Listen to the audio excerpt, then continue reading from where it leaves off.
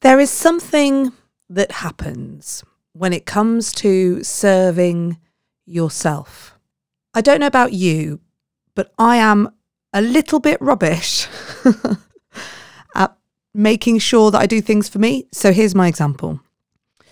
When I have a gym session that's a group session and it starts at 6 a.m, I am there at 5:57 ready to go.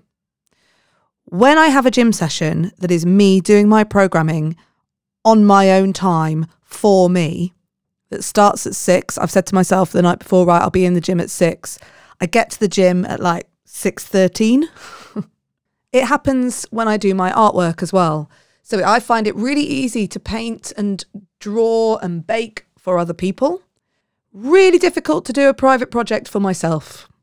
And so what I want to share with you is something that I've been trying to say to myself a lot more recently, which is this: take yourself seriously. Because if I'm not taking myself seriously, if I'm not respecting myself, my space, my time, why should anyone else?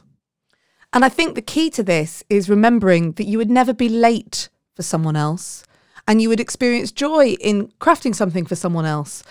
So if you treat yourself like you treat someone else, then today you can take yourself seriously. You can be on time for you. You can create something for yourself. You can bring yourself up the priority list just a touch more.